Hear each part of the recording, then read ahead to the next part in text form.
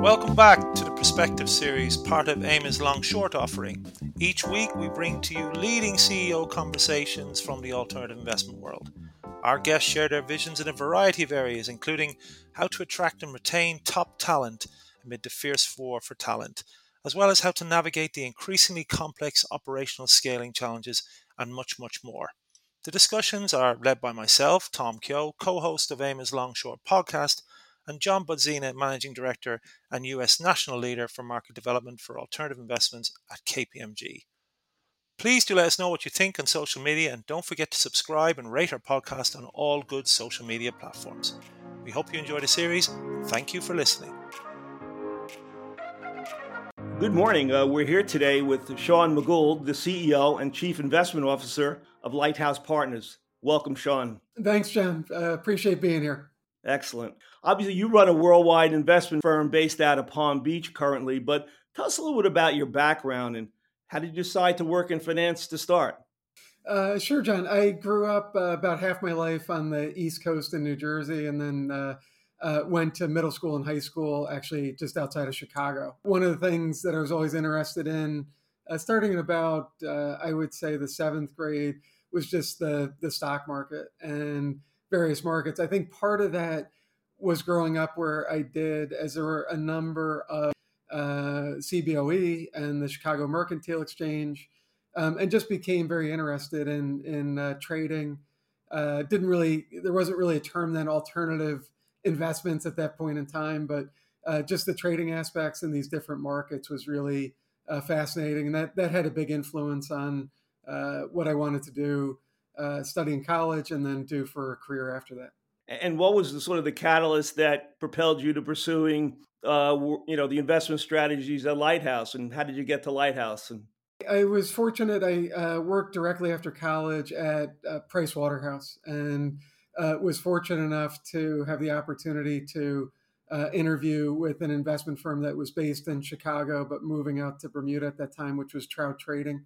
I secured a position at Trout, moved out to Bermuda, and my specific role at Trout was to take some of the excess margin capital that existed within the fund and allocate it to external trading managers. So all of the strategies that we were allocating to, I would describe as hedged or trading-oriented types of strategies. And I was really fortunate to have kind of that break in my career, to have that opportunity to go work at Trout, and had a lot of freedom at Trout to go talk to some of the world's best traders, hedge fund managers, you name it. I would speak to anyone about investments and really learned about all different types of investing, not only within equities and futures and fixed income and mortgages and derivatives, really everything. It was just a phenomenal opportunity to learn. And during that trajectory, would there be any really large defining moments for you that propelled you to the success that Lighthouse Partners has today? I think one of the biggest things, John, was when I came in there. I wouldn't say when I joined Trout, I didn't have tremendous investment experience. I had a lot of experience doing due diligence and running a process on, thinking about something from start to finish. And one of the things that I always focused on was just, one of the things I learned was just what type of edge does a particular investment strategy have? So during the day, I would find strategies that would take advantage of inefficiencies at the market. And then at night, I was told how efficient the market was. So I think both of it was phenomenal training, John, because I do think the markets are fairly efficient, but learning where some of the inefficiencies, and whether that's from a transaction cost perspective, whether it's an information type of advantage, a time advantage, those sorts of things were really instrumental in my career. But again, one of the biggest things was just being expected to make money month in and month out. So it was great training in that respect too, because the expectation was we were going to make money every month. And I think at the time, I really believed that could be done. Still believe it can be done, today. And that's something that we've always strived for at Lighthouse, is to try and produce really consistent profits. And I think it goes back to some of the training I had, over 25 years ago. And Sean, as you said, you launched Lighthouse the turn of the century, so over 20 years ago. So how has the strategy evolved, the firm strategy that is? You've talked about going out and making allocations externally.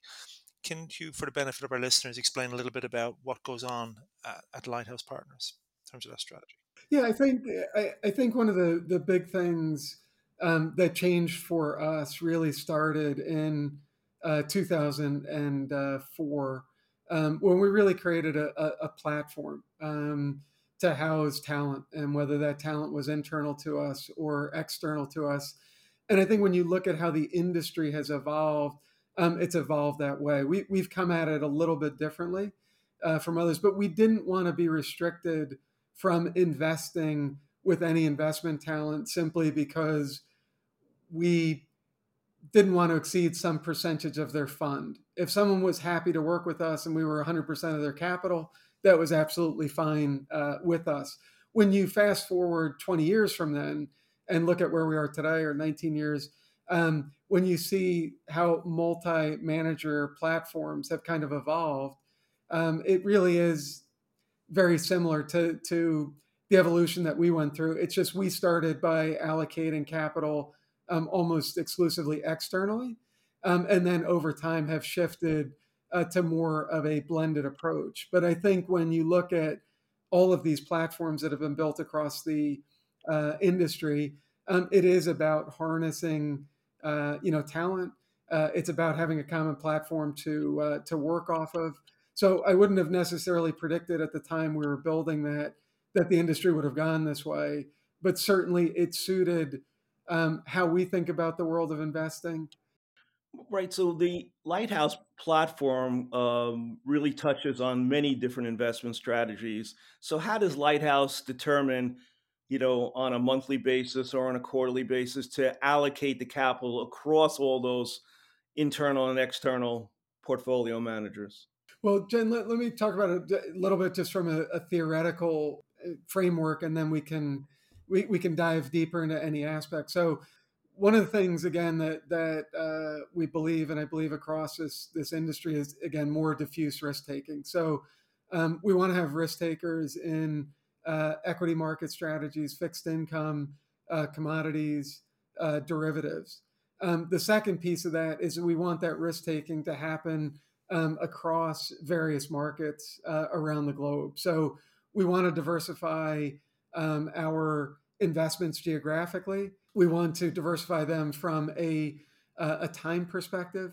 We want to diversify them from a market perspective. So we are searching and seeking out both strategies and the talent, the human talent to implement those strategies across the globe, across different timeframes. And when I say different timeframes, I don't mean just different geographic timeframes. Like I'm sitting here on the East Coast and we have someone in London. I mean also the timeframes that the investment strategies are implemented over. So that could be anywhere from intraday to months holding positions. So we start with that type of framework, and then we want to blend as many of those types of return streams, which as much diversification as we can, into a portfolio.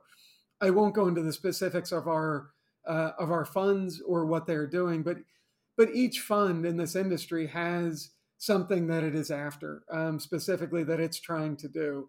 And if that's trying to do that solely within equities, then you're going to blend those equities, and you're going to use a combination of quantitative approaches. I believe so, using optimization, using correlation matrices, using value at risk, using modified value at risk, all sorts of different approaches to try and help you come up with a better allocation engine to do that.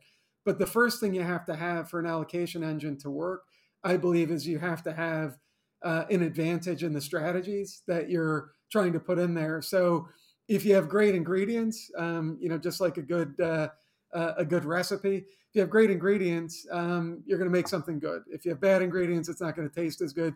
We need great ingredients first, and then we want to apply both quantitative techniques and qualitative aspects and things that we've learned over time to create a an optimal portfolio in terms of doing that. But it all starts with the strategies and the human capital that we have. And I would assume that leverage is amenable to some strategies better than others. Is that how Lighthouse approaches it as well? Absolutely, John. I think that when you look at the history and go back, several hundred years of where there have been financial blowups, it's generally a combination of leverage and illiquidity. Um, and when I think about liquidity in a broad framework, I don't think the markets are inherently as liquid as people think they are, and especially in periods of stress, they become less liquid.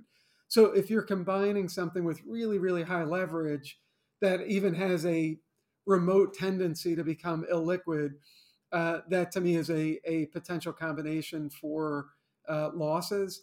So we want to try and avoid that. And I think you stated exactly right, John, which is there are some strategies like equity strategies that are run market neutral. I think you can leverage those safely. There are other strategies like distressed debt that you certainly wouldn't want to put as much turns of leverage on. And throughout my career, I've seen different episodes where funds or strategies have gotten in trouble because of a combination of those things. And one of the earliest episodes of my career would have been long-term capital management. Great positions, pretty highly diverse, just too much leverage and couldn't hold their balance sheet.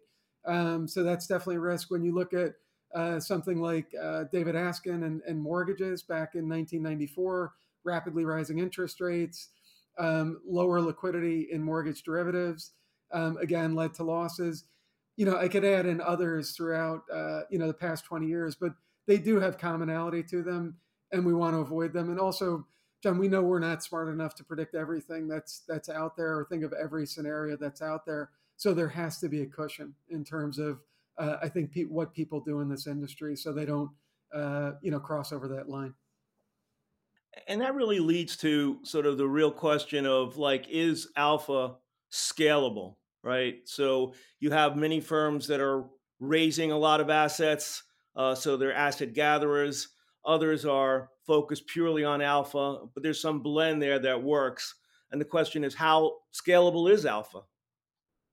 Yeah, I certainly don't think, John, it's infinitely scalable, but I think it's a little bit more scalable than people think. And I think part of the reason for that, if you look at a strategy, let's just say that's equity market neutral, and you have a universe of securities that's liquid, that's 2000, and let's say, just for sake of argument, you had to trade you had to be 1,000 long, 1,000 short. The amount of combinations you could do with that is quite staggering. And each of those combinations or relative value combinations may have a specific alpha profile to them. If you couple that with timeframes, so how long are you going to hold these pairs? So is it a intraday strategy? Are you looking at quarterly earnings? Are you more fundamentally based and you're going to hold these for a year? Each of those time frames leads to, I would say, some alpha opportunities as well. So I think there's lots of combinations that you can put together.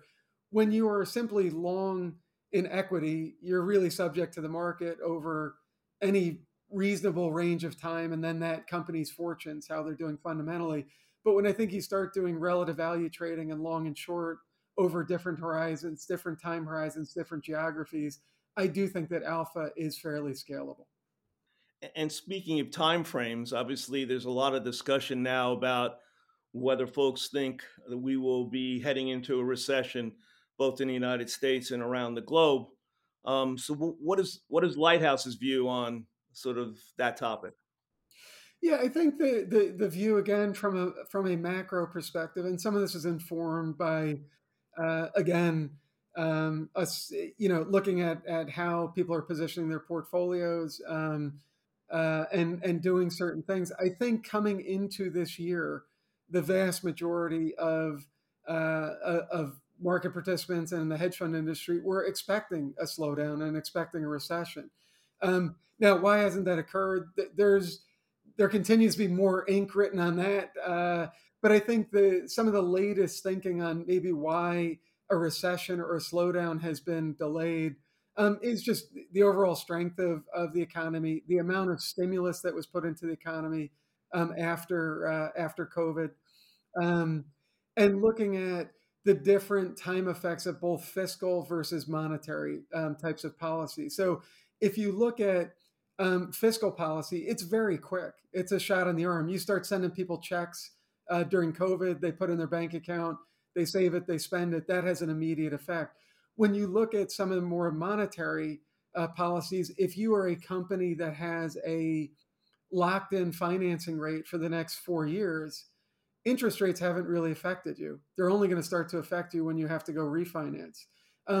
You are seeing a slowdown, one of these impacts in housing turnover. So if someone has a 3% mortgage and they want to go buy a new house and now they're going to have to pay a 6.5% mortgage, it becomes an economic decision. So there are different lead and lag timeframes between fiscal and monetary. And we've gone through some of the biggest fiscal and monetary experiments we've ever seen. So no one's really seen how this plays out.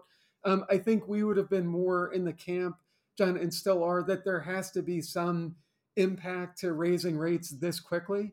The last time I saw it in my career was in 1994 when rates went up really, really fast. Different dynamic there. It did have a big impact on credit spreads, on convertible bonds at a hard time then, mortgage strategies at a hard time then. Equity markets were a little bit more sublime then because in 1995, earnings were so strong and it was the start of a tech cycle that you had then. Right now, it's a very different type of setup. And we don't rely heavily in any of our processes on saying we're in a recession, not in a recession, but the portfolios are certainly set up a little bit more defensively to weather the storm. And again, I really think there will be an impact to raising rates this rapidly.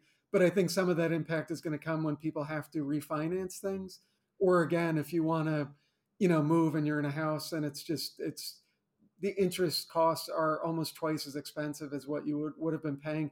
To me, those things have to have an impact, but when they show up, it's really hard to predict that. And again, that's why I like more diffuse risk taking, focusing on idiosyncratic risks. And if you look at different markets have behaved differently this year. So the emerging markets have done a little bit better. Japan's done very well, and for very, very different reasons.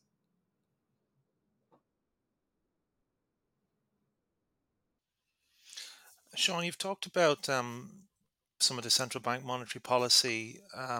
You mentioned what's happening in the US, but also, we have that impact globally as well. Where I am here in the UK, we've had the Bank of England also go through a series of interest rate hikes. There is a feeling, though, that both the central bank or the Bank of England rather here and the Federal Reserve are going in slightly different directions. With the Fed may be likely to slow down their interest rate, maybe halt it entirely, as opposed to what the Bank of England is likely to do. Where I'm going with this is you've talked about that impact. Is that priced into the market? Is any of that priced into the market yet? What sort of impact are we talking about here? Are we likely to see a hard or a soft landing, either here in the UK or in the US? What's your sense of that? I think that the Federal Reserve in the U.S. Has to be really happy with the outcome so far that they've seen, and I think it was absolutely necessary to normalize interest rate policy. Again, if you were asking me my personal opinion, I don't think interest rates should ever be at zero. I understand the theoretical framework they use of sitting there saying, well, we're in this deflationary spiral and real interest rates are negative and we've got to do certain things to combat that. Well, we were in the reverse situation now. We've got inflation rising. We want real interest rates to be positive to cool that down. When you look at the forward and the futures markets of what the prediction is, right now we do have, I would say, normal real interest rates in the U.S. So about 150 basis points when you look out, somewhere between 3 and 5 years on the curve. And that's fairly typical. And then you see in the U.S., the curve coming down In December of 24, you see interest rates coming down and normalizing 3 to 3.5%. And that seems fairly reasonable. When you really dig into some of it, it's really interesting how things are being priced. There's still pretty fat tails within the distribution of fixed income. And that's because if we do get a hard landing, rates are going to go through that 3% and go through that floor. Do I think we're going to get a really hard landing? I don't think so. I think there would have to be some major policy mistake that occurs.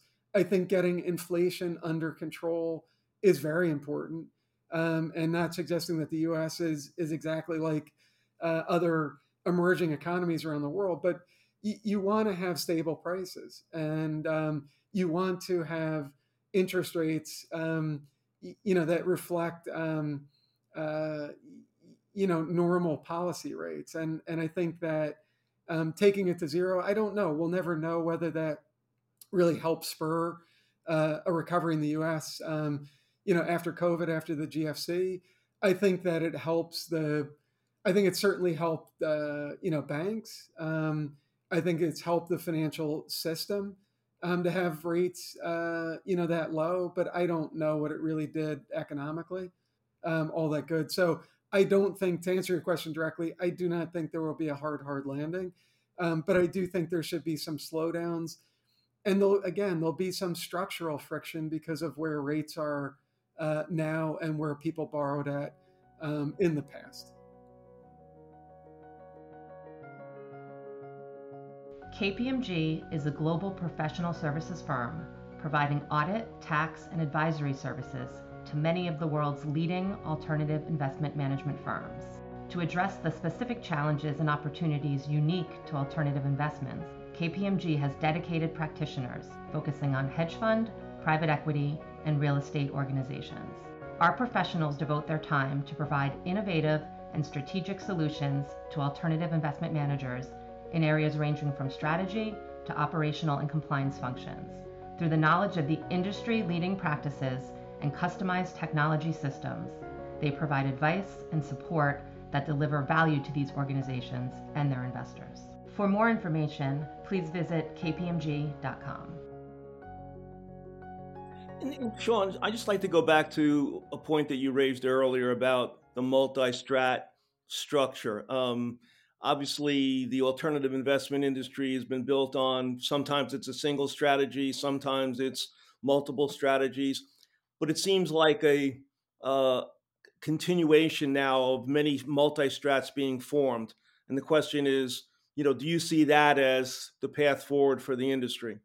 I don't think it's the only path forward, John, for the industry. I think there's always a need for specialized risk takers. I think that the multi-strategy platforms have done a great job of aggregating a number of very specialized risk takers onto one platform and offering one fund. So if an investor doesn't really want to take the time or doesn't have the time, maybe it's better for them to invest with 2 or 3 multi-PM firms that are really covering the landscape and recruiting the talent, doing the risk management, doing the allocation, which is really important, John, which we touched on before. There are going to be other market participants who are just going to sit there at a point in time and say, you know what, I understand merger arbitrage. I really like that strategy. Spreads are wide. I think there's going to be good returns going forward here. And that's really the only strategy I want to access. And I'm going to go to an expert in that space and maybe choose 1 or 2 firms to go do that. Or I'm really excited about Japan and I want to make a geographic investment, or I'm excited about the emerging markets. So I think both approaches have room to grow and prosper there. And I think a lot of it comes down to what the investors are after, what types of risk and returns are they after, and what's their own outlook on these strategies and the markets in general. And structurally, the portfolio managers have to choose whether they want to run their own business or they would rather sit on a platform as well, right? We'll talk about that in a little later on, but that also seems to be the velocity in which people are entering these multi-strat platforms now. Yeah, I think that there is a distinct choice for a number of um, a number of portfolio managers as to whether they want to run their own firm and what that entails, or working on a platform. And some can work very still autonomously and look at their universe of securities and implement their strategy. But it certainly is. It's much different now starting a hedge fund firm than it was 20 years ago. And some of that has to do just with the talent you need to put it together. Some has to do with regulatory compliance, the requirements of institutional investors and what they expect of an operation, all of those things. So it has definitely raised the bar and made it more difficult, John, to enter this space, which I don't like. I like having it as more of an open playing field and letting good market participants come in. But that's not the way the industry has really evolved. And I would say it really isn't how the securities industry has evolved in a number of places either. So let's touch on that first point then. We talk about the ability to both attract and retain the best people for your firm. How do you go about doing that? I think that it's both ways as far as recruitment, meaning the firm has a philosophy that we need to execute on behalf of our clients. And if you have someone that's looking to join the firm and trying to recruit them, and they don't believe in that philosophy or that operating model, that certainly is not going to work. Beyond that, I think you need a lot of flexibility to attract and retain the talent. So we want to make sure that it's going to be a good fit culturally. And I do think that the culture of the organization is very important. And I would never distinguish between the cultures at different firms. I would never use the term, bad culture, good culture. The cultures are different. And that's a good thing because people are different and they're going to be more comfortable at one place or another. The risk management philosophy would be different from one firm to another. So is there flexibility in some of the certain factor risks that people can take, or are all those factor risks going to be mitigated? So I think there's risk considerations. I think there's capital allocation decisions. How are those decisions going to be made? Is the capital stable? Am I under some sort of guideline where it is formulaic, that if I lose more than X amount, I'm just going to be cut? Or is it a decision? Is there collaboration across the groups? Or am I more siloed in my approach? All of these things are slightly different across all of the firms and play back into that culture, how the firm is operated, and what the individuals are, what the individual portfolio managers are looking for. And I think that each of the firms that is large within the space, I think some of those cultural aspects are well known, but I think they're really important in any type of recruiting or interviewing process to make sure there's a good match between the expectations of the firm and what the individual desires.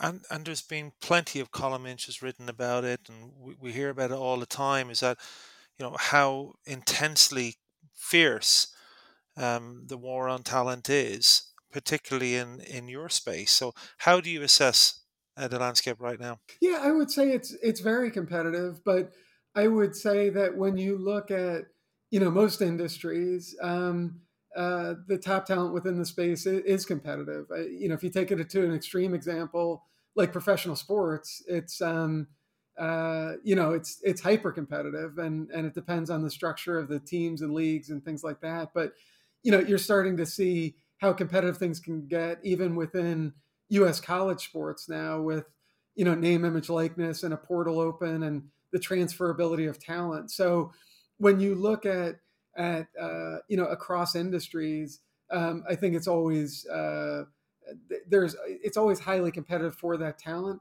And again, the talent is going to go to where it is treated the best. As far as, again, from cultural aspects, the financial rewards are important, but that the freedom, the challenge of doing what they're doing. But it's highly competitive, and good portfolio managers have a choice of where they're going to work, whether it's with a multi-strategy firm like us, or set up their own firm and move forward that way. And the culture in a multi-strat firm, you're global, you're multi-strategy, you live in a hybrid work environment, and you're trying to have collaboration around a central way of doing business. How difficult is that?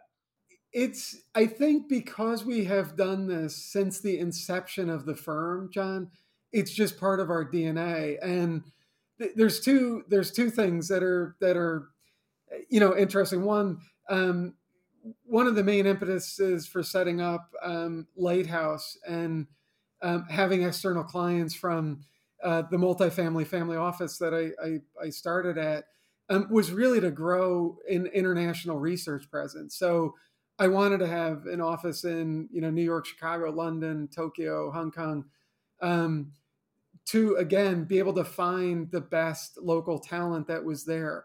So that's one thing that drove kind of how we're set up today.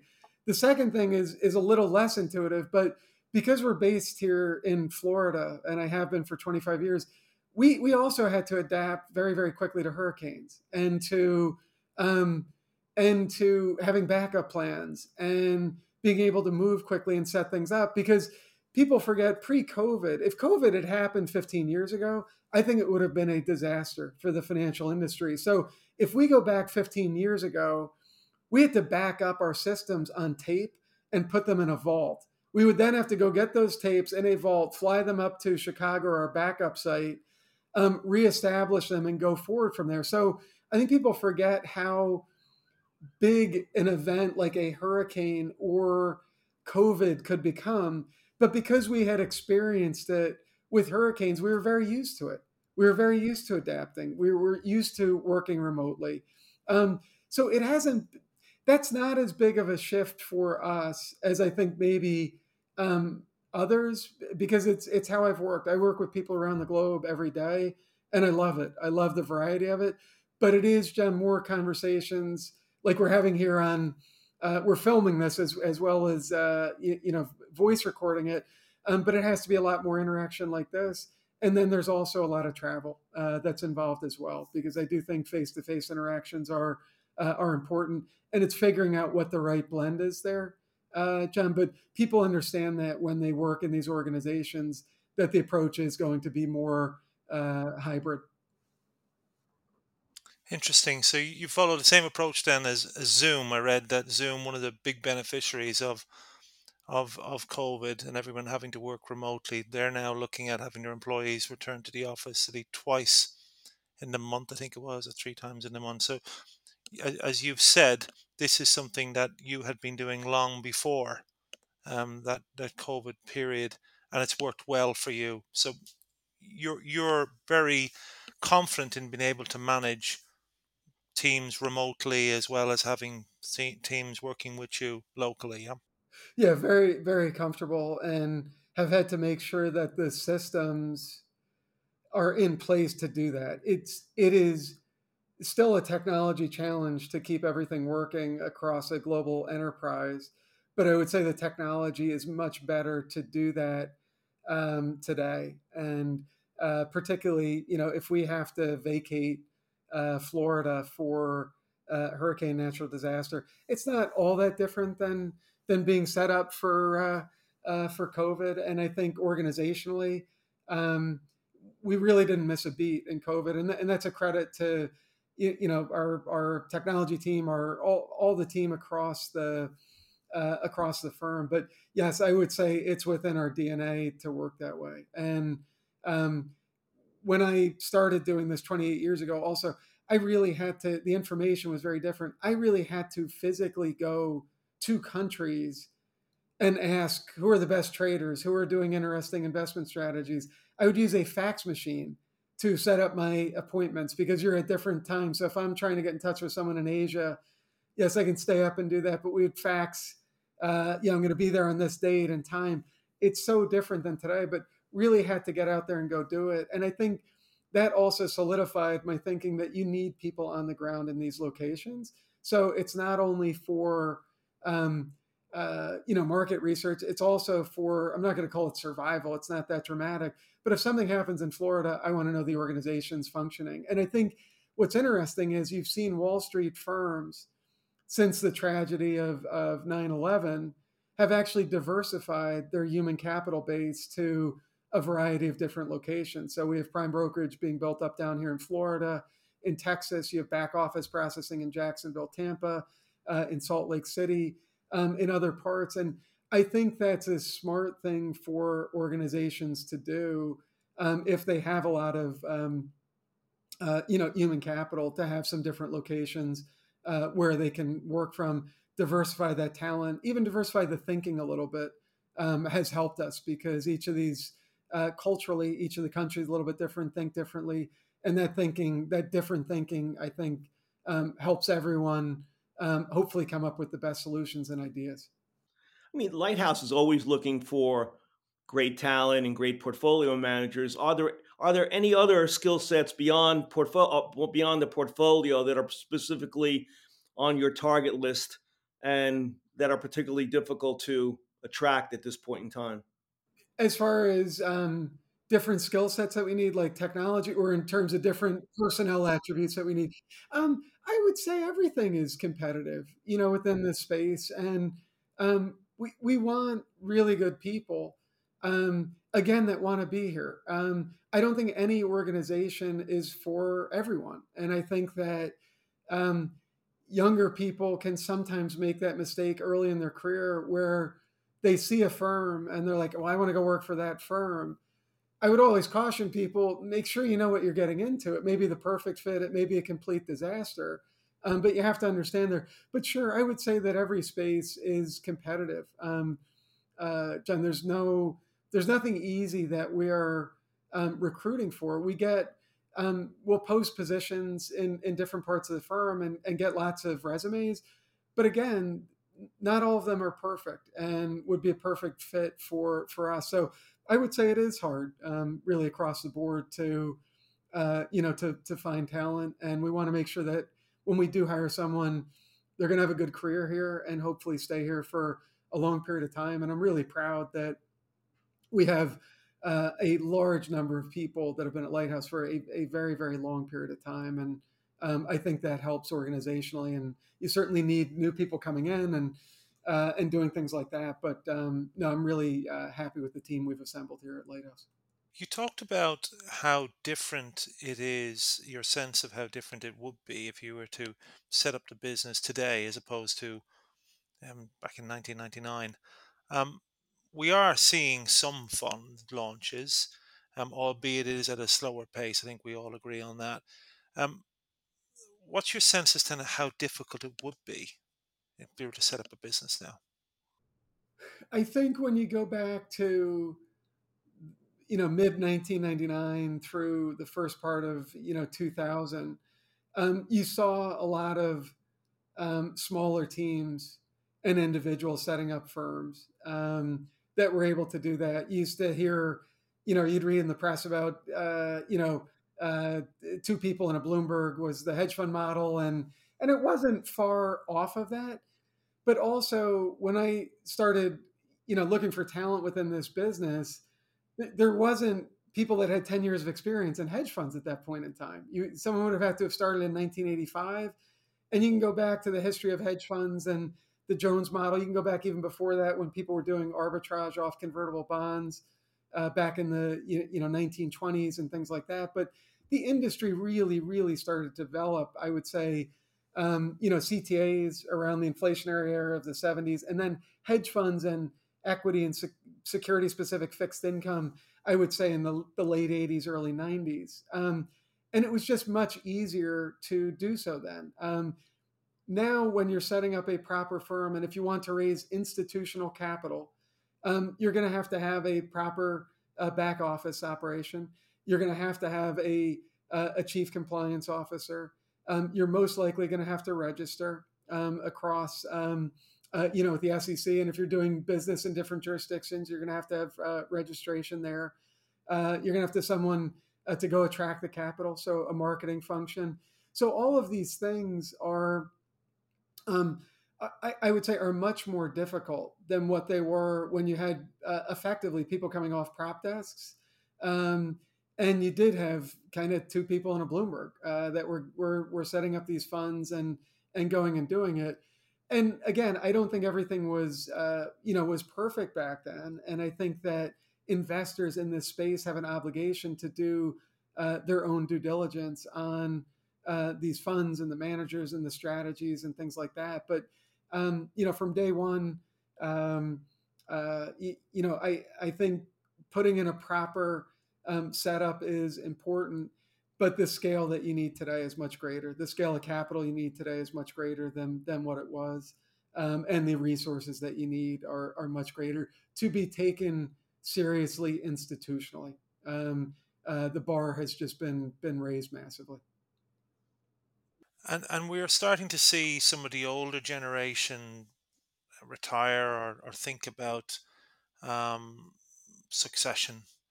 And we've seen some over the last 12 months, we've seen some of the leading industry figures announce they're stepping down or are planning to do so.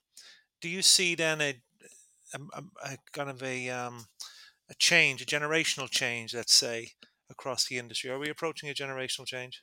I think we are. I think if you are running, let's just take an example like a long short fund, it's your name on the door, you've been running it for 20 years. I think it's proven hard to transition those types of firms. For multi-strategy, multi-PM firms, hopefully you've got, again, diffuse risk taking across the board there. You've got well built out risk management teams and systems there. Again, you still need a transition because at the end of the day, generally there has to be someone to make final decisions if there's a tie or you're talking about things. So you have to be cognizant of that. But I think it will, and I think it's just a function of when the industry really started to grow, the age of the people that were running the firms at that point in time, and the age where they are in their life now. And I think to do this for any length of time, because it is kind of it's kind of a 24-hour a day activity with markets open, and depending upon what the firm does, you really need to enjoy it, to do it for a long period of time, and you need a certain energy level to go do that. So, if your interests are elsewhere, you're not as excited about it, doing it, then I think it's the right thing to step aside. And I certainly would if I didn't have the energy level, and certainly get asked, like, how long do I want to do this? I've been doing this for 25 years. Look, I hope I can do it for another 20 years. But if for some health reason I couldn't do it, and I couldn't do a good job for the team here and our clients, then I would absolutely step aside. Or if I woke up one day and just said I have no interest in the markets, then yeah, I think it's the right time to step aside. So I do think the industry will be facing more of those over the next 5 years than they have previously. But I think it's just a function of the age of the principals and really how long the industry's been in existence.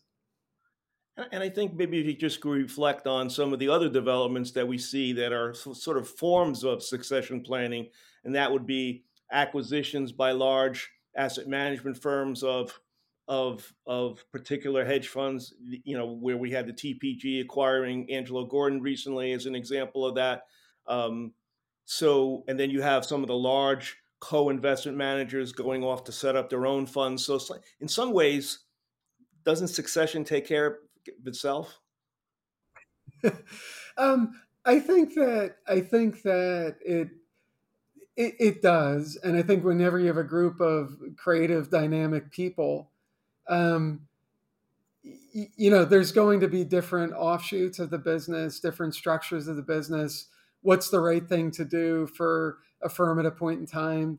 If people have a new idea and something they want to branch into, there's constantly, potentially new strategies or areas of opportunity, to explore. So these firms are very dynamic. And John, I think you are right. The succession does take care of itself a little bit in terms of the market opportunity and who's doing what within that and the importance of it.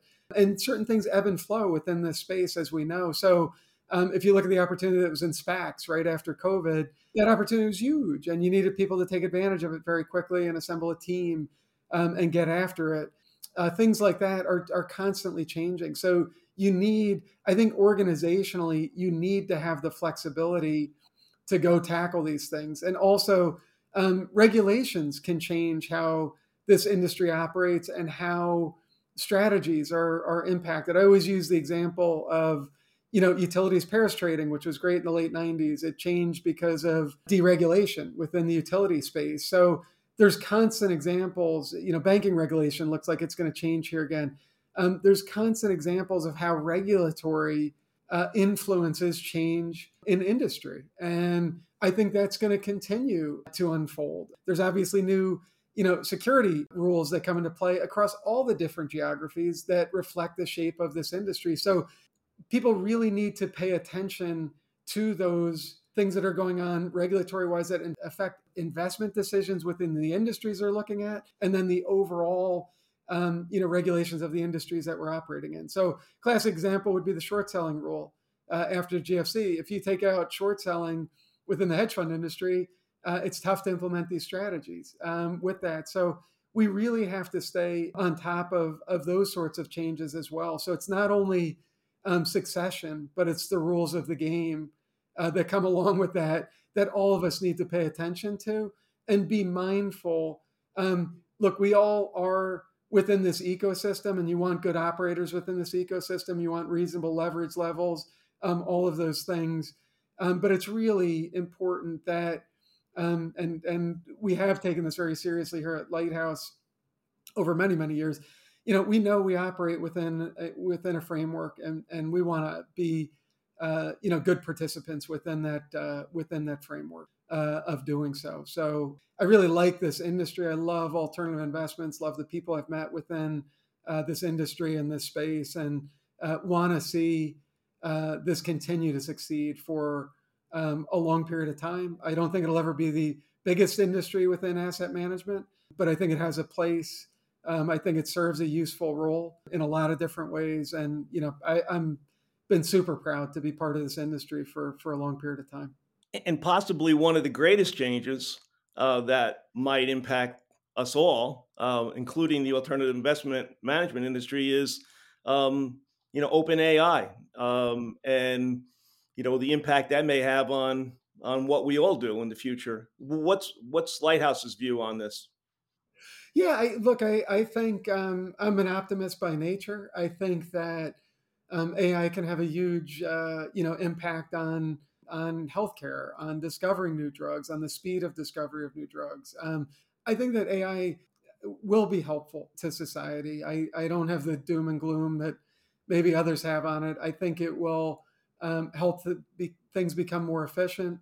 I think that people would generally argue that having mobile phones and more information at our fingertips has helped us in general. I know there's some downsides to it where people talk about the effects of social media and mental health and things like that, and that should be taken very seriously. But I think that the world it's getting better, and it's getting more resourceful and abundant over time. And I think AI is another tool that can help do that. I think specifically within the hedge fund space, one of the biggest uses of it would be if people have very unique data sets that they can apply this technology and these techniques to. I think that can be a big advantage. But no, overall, I mean, I'm very optimistic. I hope I'm not sitting here 10 years from now and the machines have taken over and we're in a Terminator movie. But I'm a little bit more optimistic than that, and especially outside of the hedge fund industry, the potential good that AI can bring really to the global population and tackle, some of the most pressing issues that we have. I think any type of technology that we can throw at that is helpful. Just sticking on your theme of optimism, we ask this of all of our guests that join this series of interviews. Could you, on a scale of 1 to 5, tell us how optimistic you are about the hedge fund industry over the coming 5 years? 5 being the most optimistic, say? Yeah, I would say I'm probably at I would say I'm probably at about a 4, and the reason for that is um, I think we've seen interest rates normalize. For right now, we're not going back to zero interest rate policy or financial repression. I think financial repression made it hard for some of these strategies to work, suppress volatility, all those sorts of things. So I don't think we're heading back that way. So I think that's a positive. I think that there are a lot of really creative, energetic people in this industry that are going to find new techniques and new things to do to produce profits consistently. So I'm never going to bet against ingenuity. And again, the only reason why I wouldn't give it a 5 is because it is more competitive than it was, 25 years ago. That's a good thing, probably for the markets in general, providing market liquidity efficiency, people taking out, making more efficient markets. I think is a good thing, and hopefully the world stays an open place from a from a regulatory perspective where we can operate in all these markets around the world. But certainly you have concerns in certain markets you would operate in. If you had big investments in Russia and what happened between Russia and Ukraine, those investments are now gone. Are there other places in the world where you need to, be mindful of that? And we need to be cognizant of those things. So, the playing field just isn't necessarily as open from a global cooperation and regulatory standpoint. So, need to be mindful of that, and then just competition as well is why I wouldn't give it a 5 as opposed to that. But again, I think that again there are natural incentives within this business to go out there and find ways to produce consistent profits, and I think individuals and firms are going to do that. Hey, Sean, you're at the top of your field, but you're still working very, very hard. So what's still on your list for you professionally, personally? What would you like to accomplish? Yeah, professionally, again, I want to deliver results for our clients as consistently as can, and it's a big challenge to do that every day. The markets are always changing. That's what I like about this job. There's always change that's going on in the markets, and you have to adapt to that change. And there's opportunities that come up, and there's risks that you have to take care of, and you have to think of things in more of a probability sense than just a pure kind of I'm either right or I'm wrong sense. On if you talk to many traders, there are many good traders out there that actually make money 50% of the time or less than 50% of the time. A lot of it comes back to risk management. So for me, it's continuing to kind of push the envelope of where we're operating. Again, continuing to find and attract and retain the best talent that we can globally, continuing to push forward into new markets and new strategies.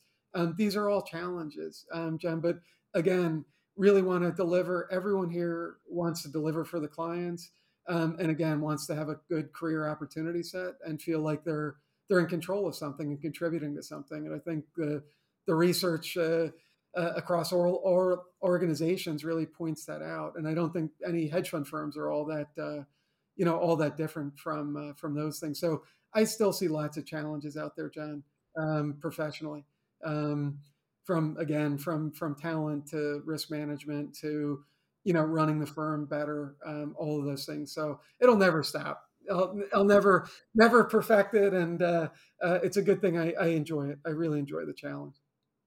And how about personally? Personally, on the philanthropic side, there's really three things that I focus on. Focus on kids and the opportunities that they have afforded to them. Focus on schools as well. So I've sat on the board of three schools, and education is very important. And then healthcare. And I think that healthcare is critical for everyone. If you're healthy, you can be productive. You can do lots of things. And some people don't have a choice about health as well. But I think we continue to get closer, talking about AI, talking about individualized medicine. learning more about the human body, things like that. I think people are taking care of themselves better.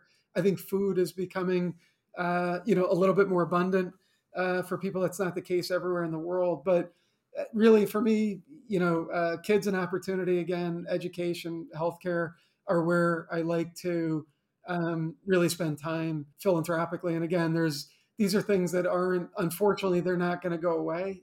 These challenges most likely in my lifetime. So I think I'll be working on them for the rest of my life. And then, no, personally, I love playing sports. I don't watch sports that much, but I love playing soccer still, and I still run quite a bit. So that's what I do to kind of stay healthy and do some things outside of work. That's what I like to do.